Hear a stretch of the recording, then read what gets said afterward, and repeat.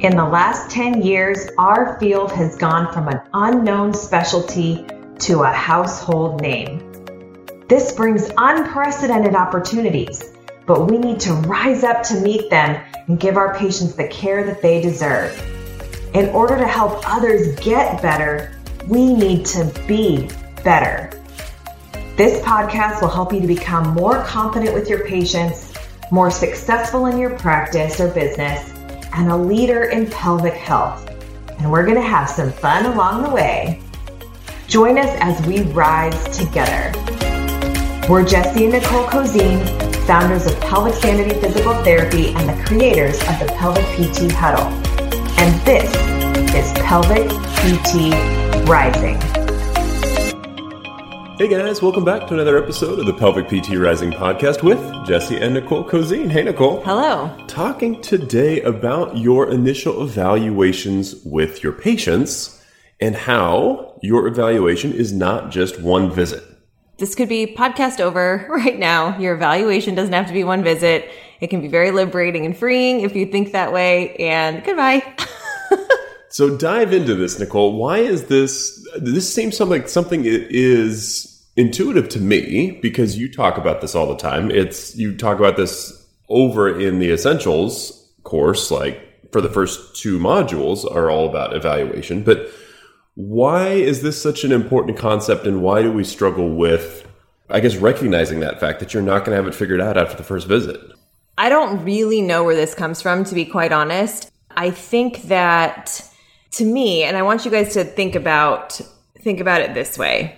If you were doing a thorough pelvic floor evaluation, you have to be looking at both external factors and internal factors, right? So if you're essentially doing an ortho eval plus a pelvic floor evaluation, now all of a sudden, like almost by definition, it's going to be taking longer than 1 hour or one time of evaluating. It's like you wouldn't, in orthopedics, if someone comes in with low back pain, you're doing let's just say you have an hour, you're doing an hour eval on the low back and you're looking at all of the factors for the low back. Well, in pelvic floor, we have to be looking at the low back, the SI joint, the hip, the foot, how they move, how the pelvis and the thorax and the pressure system are all working together. You have to look at how the body is moving, what tasks they need to do, like all of those things, all in the context of a very complex pelvic floor system. And so if we take that as the premise that we must look at external factors, and the whole reason why we're pelvic floor physical therapists is because we have the opportunity to assess the musculature internally, that by definition is a lot of stuff to go over. And so if you're doing it thoroughly like that, it's literally impossible. And I don't care how long your eval is. Unless it was like 5 hours, it's literally impossible to get it all done in one day. And in 1 hour. So that's just it. It is. Well, and that's not even counting the amount of time that you're spending talking through the patient with their story, right? Well, right. It's not like you have like an hour of time from the moment you walk in the door. It's like the timer starts and it's like, boom, go, get everything crammed into that hour that you possibly can. That's not how it works. So if you think about it again, so we just talked about just the objective information gathering portion. Now, if you take into account the fact that the subjective is very much likely going to take longer than it would in an orthopedic evaluation, because it's not like, oh, I sprained my ankle playing soccer, period, end of story. Like it's just like there's a lot going on, and patients are even less body aware and less well-versed in understanding connection. So take a soccer player, for instance. A lot of times an athlete will understand that a prior knee injury might be related to an ankle problem, right? Or their ankle hurts and now like their back is starting to bother them. They kind of get that there's like a kinetic chain thing, even though they don't talk about it like that. There's people that have no freaking clue about how their pelvic floor works. Half the people that we talk to in our clinics don't even know if they're female, that they have 3 holes. Like there is a huge lack of awareness of what the pelvic floor does and what our bodily functions, how they work. And so there's a ton of unpacking all of that stuff to do in the first evaluation, not to mention how personal it is and all of the very sad statistics about trauma and sexual assault and all kinds of things that are all wrapped up in the pelvic floor. So subjective exam takes longer. The objective exam takes longer because we're adding a whole nother component to it. And then if you even think that you're going to try to add in any treatment, I mean, this is why it's difficult. This is why it's literally impossible if you're doing a good job. And I will say that if you're doing a good job to get it done in one visit. Also, adding in just extra time there is the sheer logistics of what you guys do. Like, you have to leave and somebody has to change into a gown and change back. I mean, that's extra time too. It's not like we're talking like unlimited amount of time here. Totally. So. And we have to explain to them most of the time that we are going to perform an internal exam, and we have to assess their readiness and all of the stuff that goes around getting consent for that. Like, that is a bigger, all of that stuff, you guys, can you just please just take a pause here and realize that, like, literally we're listing off like a million things that we have to do, and it's literally impossible to do it in one visit. So I hope that's a little bit of a freeing concept for you guys. If you are struggling to feel like you're not getting all of that stuff done, if you are feeling like you're completely thoroughly evaluating somebody from head to toe at that initial evaluation in those first 60 minutes and you don't know what the heck this podcast is about, just turn it off. Be done.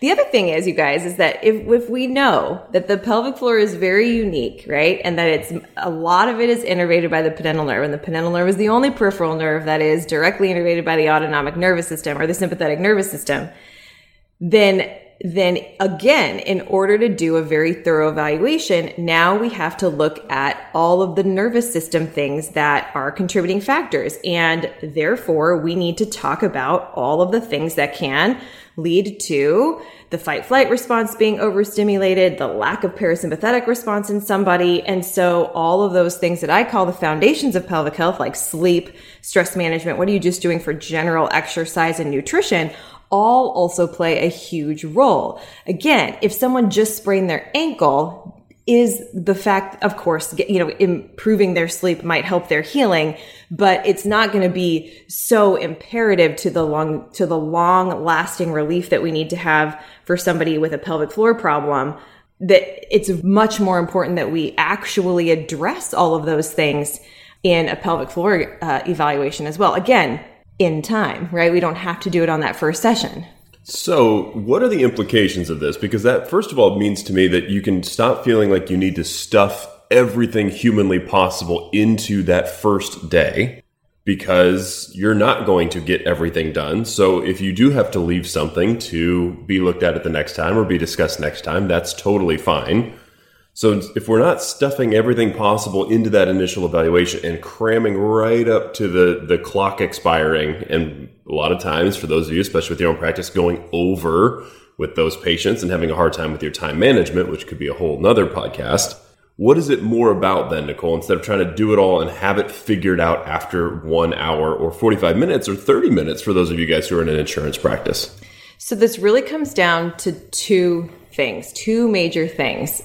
Number one is that you have to be good at taking into account what they put on their intake form and what they tell you when they're subjective, and prioritize. So that's number one. You have to be able to prioritize of what is the most important thing that is going to give you the biggest bang for your buck in doing a more thorough evaluation of that person. The second thing is communicating that you aren't done on that first day and you do need to do more things. And that is not, oh my gosh, you screwed up and what an idiot, you didn't even get done all the eval. It's that you are communicating to people, hey, I chose to do this because it's going to give us the most information today, right now. But I also want to take a look at A, B, C, D. And we will do that once you come back and you tell me how you were after this first session. So we're going to go back to prioritizing in a second, because that's really the biggest thing. And that's what I think people struggle with the most. But it really, again, in answer to your question, Jesse, comes down to two things: prioritizing on the evaluation of what are you going to actually do that day, and being able to communicate to your patient what you're doing that day and what you are not doing that day as well. So kind of beginning with the end in mind then, what does a successful evaluation mean? What does it mean to actually do a successful evaluation? Because I think you're challenging the assumption that a successful evaluation is you have figured them out in that first session. And I think maybe that's where this comes from. I don't know where that kind of implicit unease around that comes from, but we hear it all the time of people who feel really unsure or lacking confidence in that initial evaluation. And I think that's maybe because that's what we put on it. Like, we have to have it figured out. Everyone always uses the puzzles. I need to get the puzzle pieces all figured out at that initial evaluation. And you're saying, A, that's impossible, and it's a terrible standard to try to hold yourself to. But what is a successful evaluation? How should the patient be feeling after it? So it's a great question. So first of all, this is one of the reasons why when I was creating Pelvic PT Essentials, this is a thing that we go over in basically a third of the course is all about, for you, how to use your Pelvic PT ethos and figure out what is important to you and what are you going to prioritize and what are your choices of prioritization of that.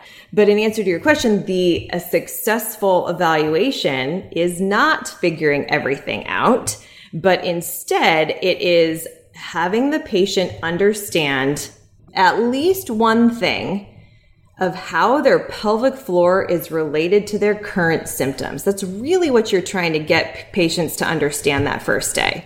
How is their primary symptom? I have burning vulvar pain. What is going on with their pelvic floor that is causing that symptom? That's probably primary. In our assessment and in our objective gathering, we should, in an evaluation, be able to pick one thing that is most likely contributing to that burning vulvar pain in this example. And you should be able to gather that from their subjective exam, because if you just listen to people, they will tell you exactly what the problem is. And also taking into some of their other pelvic health history and some of their orthopedic history into account. So, for instance, if they've had a fall on their tailbone and the timeline of events is that they had zero vulvar pain ever, they fell on their tailbone, they had a bout of urinary urgency and a little bit of what they thought was a yeast infection, but it actually really wasn't back in that time, then they didn't have symptoms at all, and now they're in the clinic for burning vulvar pain now, then guess what? In that evaluation, I might want to take a look at the SI joint and the tailbone, because that's a significant part of their history that is very likely in the timeline of the onset of their symptoms can be contributing to that issue. So I don't care then about looking at their rib cage mobility right then the first day. I do care about how that might influence the pelvis later on the second or third visit.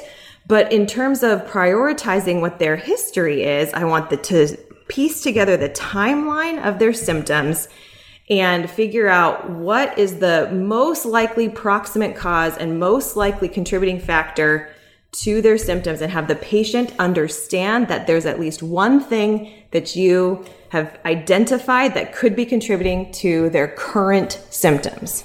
I love that. I'm going to add one other thing in there that I think you do naturally, but I think we had talked about it on a podcast a couple of weeks ago, is the other thing that they should need to leave with is that knowing that you can help. Right. I mean, that's, obvious. To you. Well, but we did a whole podcast on that. But so really, those are the two things that a patient you should be walking out the door with. They need to know how it's related to what their symptoms are and know that you can help. Yes. And then the other piece to that is in terms of the communication, that second piece. So we prioritize what we do on the eval the first day so that we can help the patient understand something about where their symptoms are coming from.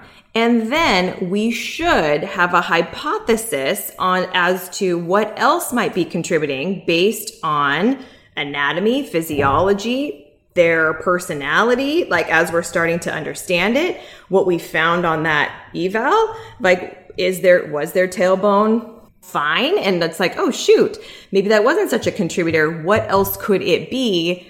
They have a history of a labral tear too. Gosh, I need to do their hip next visit not, oh my gosh, you need to go over and try to do a quick screen of the hip, and then you're not doing a good job doing anything. But the point being is that you have to be able to have a primary hypothesis and test that the first day, and then a secondary hypothesis or another thing in the wings that you want to do, and you're formulating that at the same time on the eval. And this is literally what we go over in Essentials. And so we're going to do this podcast in 20 minutes. There's like literally hours of content on how to do that, how to synthesize, how to formulate your hypothesis, how to test it, and do all of that in the evaluation seamlessly so the patient still feels like you're very much with them and listening to them and all that stuff, but that's going on in your brain. Guys, we have a hard job. That's difficult to do. And so that's the other thing. I feel like it can be really liberating, especially for a newer pelvic PT or OT that is feeling super overwhelmed with that. This is why it's really important to just pick one thing. Pick one thing, because if you try to get done everything, you're going to not do anything very well. And then your patient's going to be like, this chick doesn't know what the hell she's talking about. You're going to have to go back and redo it the next time too, right? If you do that quick hip screen, you're going to have to go back and redo that at some point. Because a lot of times what people end up trying to do is to get through everything is to do a quick screen of everything, right? Let's do a quick screen of the hip, quick screen of the nerves, quick screen of the back, quick screen of the SI joint, quick hurry up and do the internal, and then maybe only going to like the first layer or something and being like, oh, the pelvic floor seems kind of fine, which, by the way, you guys, if our patients have pelvic floor symptoms, their pelvic floor is likely not fine. So that is a whole nother like podcast. That just something that's like nails on the chalkboard to me is like when somebody is like, oh yeah, well, I felt their pelvic floor and it actually didn't feel that bad. It was pretty fine. Meanwhile, the patient has like burning vulvar pain and incontinence or urinary urgency and urgent continence. And it's like, that's probably not the case. I think you need to go back and do another assessment. It's like almost impossible. But that might be one of the reasons. I mean, we hear that from so many. I mean, we have so many patients in our online support group, and we hear that all the time. Well, I went to pelvic PT and my pelvic floor was fine. So what else could it be? And it's just now ruled out. These people who have pelvic floor dysfunction are now spinning their wheels looking at all of this other different things because somebody told them once, oh, your pelvic floor is fine. Maybe they didn't even say it that way. Maybe they said, oh, it's not that bad, or they downplayed it, whatever it was.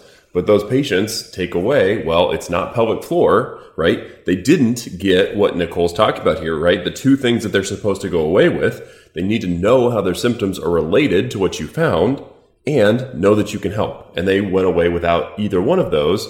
Probably because there was so many quick screens going on that we couldn't get to anything that was actually happening. Yeah. So I really, really, really encourage you guys to really try to internalize, no pun intended, internalize this. Like, it's okay for it to take multiple visits, especially in a pelvic health evaluation. It's not even okay. It is that it's a fact. Like you should be thinking and learning about what's going on with your patient for those first 3 to 5 visits. Yeah, man. And the more seasoned you get as a clinician, that you can shave some time off and there's pattern recognition and there's all of that stuff. But I'll tell you, it's very rare that even and I've been doing this for 16 years and I think obsessively about the pelvic floor, and even for somebody with interstitial cystitis where I can pattern recognize really quickly and I've heard a million stories and all of that. Like, it's very rare. I never do it in one visit for an hour. It's very rare that I even get it completely figured out in 2, honestly. And so that's why in Essentials, in the first phase, I have a whole phase of treatment that is figure it out. And it's 3 to 5 visits. 3 to 5 visits is what I feel like is probably, if you're really doing all of those things that we talked about, thoroughly understanding the patient, the body, how that patient's pelvic floor is relating to their symptoms, all of that, including some of the biopsychosocial stuff that we talk about with how their nervous system plays, how their body's responding, all of that stuff is a 3 to 5 visit process. Because by definition, we can't understand fully what is happening in terms of our evaluation process until we see how they come back from some treatments that we're doing. So if you happen to get to treatment on the first day, that's great. That's a way that you can expedite the number of visits it might take to complete an evaluation. But ultimately, like, I don't know. This is why when people are asking me, like, well, how long is this going to take? I'm like, I don't know yet. I'm not sure, because I just did something and I need to know how your body's responding. That's going to give me more information. So schedule once a week, and then I'll see you next week and we'll figure it out. Yeah. So I hope that helps, guys. I hope that's a little bit liberating of a concept, that it doesn't have to be something you figure out on that first visit, and it doesn't have to feel rushed and frantic and harried, because if it feels that way to you, it's probably feeling that way to your patients too. And so just be thinking about, did that patient leave knowing how things were related and knowing that you could help? And if you've done that and they're coming back for visit 2, like, you have done your job at that initial evaluation. So if that's something that you want to do a deeper dive into, that is a ton of what Nicole goes over in the Pelvic PT Essentials. I'll put a link to that in the show notes. If that's something you feel like you're struggling with, you're not confident in your evaluations, or you're saying, well, how do I prioritize? I don't even really know what my ethos is, what I think is the most important thing. That's all that the Essentials is all about. So that could be a great tool for you if that is something that you are struggling with. But I hope this takes a little bit of that pressure off, that you do not have to have it all figured out at the initial evaluation. It is unreasonable to expect that. The patient's not expecting that. That's a pressure that we're putting on ourselves. And hopefully we can stop doing that. Yeah, and it really is an unrealistic expectation. So the reason why you guys are feeling so bad about yourselves about that is because it's just completely unrealistic. And so if you understand that and you take that to heart, then you can give yourself a little bit of grace and just be like, I'm going to rock this hour and make it still super valuable, and we're going to get a ton of information, but we don't have to understand everything yet. And that's it. Cool. Guys, if you have any questions about this, let us know. We always want to keep this conversation going. And let's continue to rise.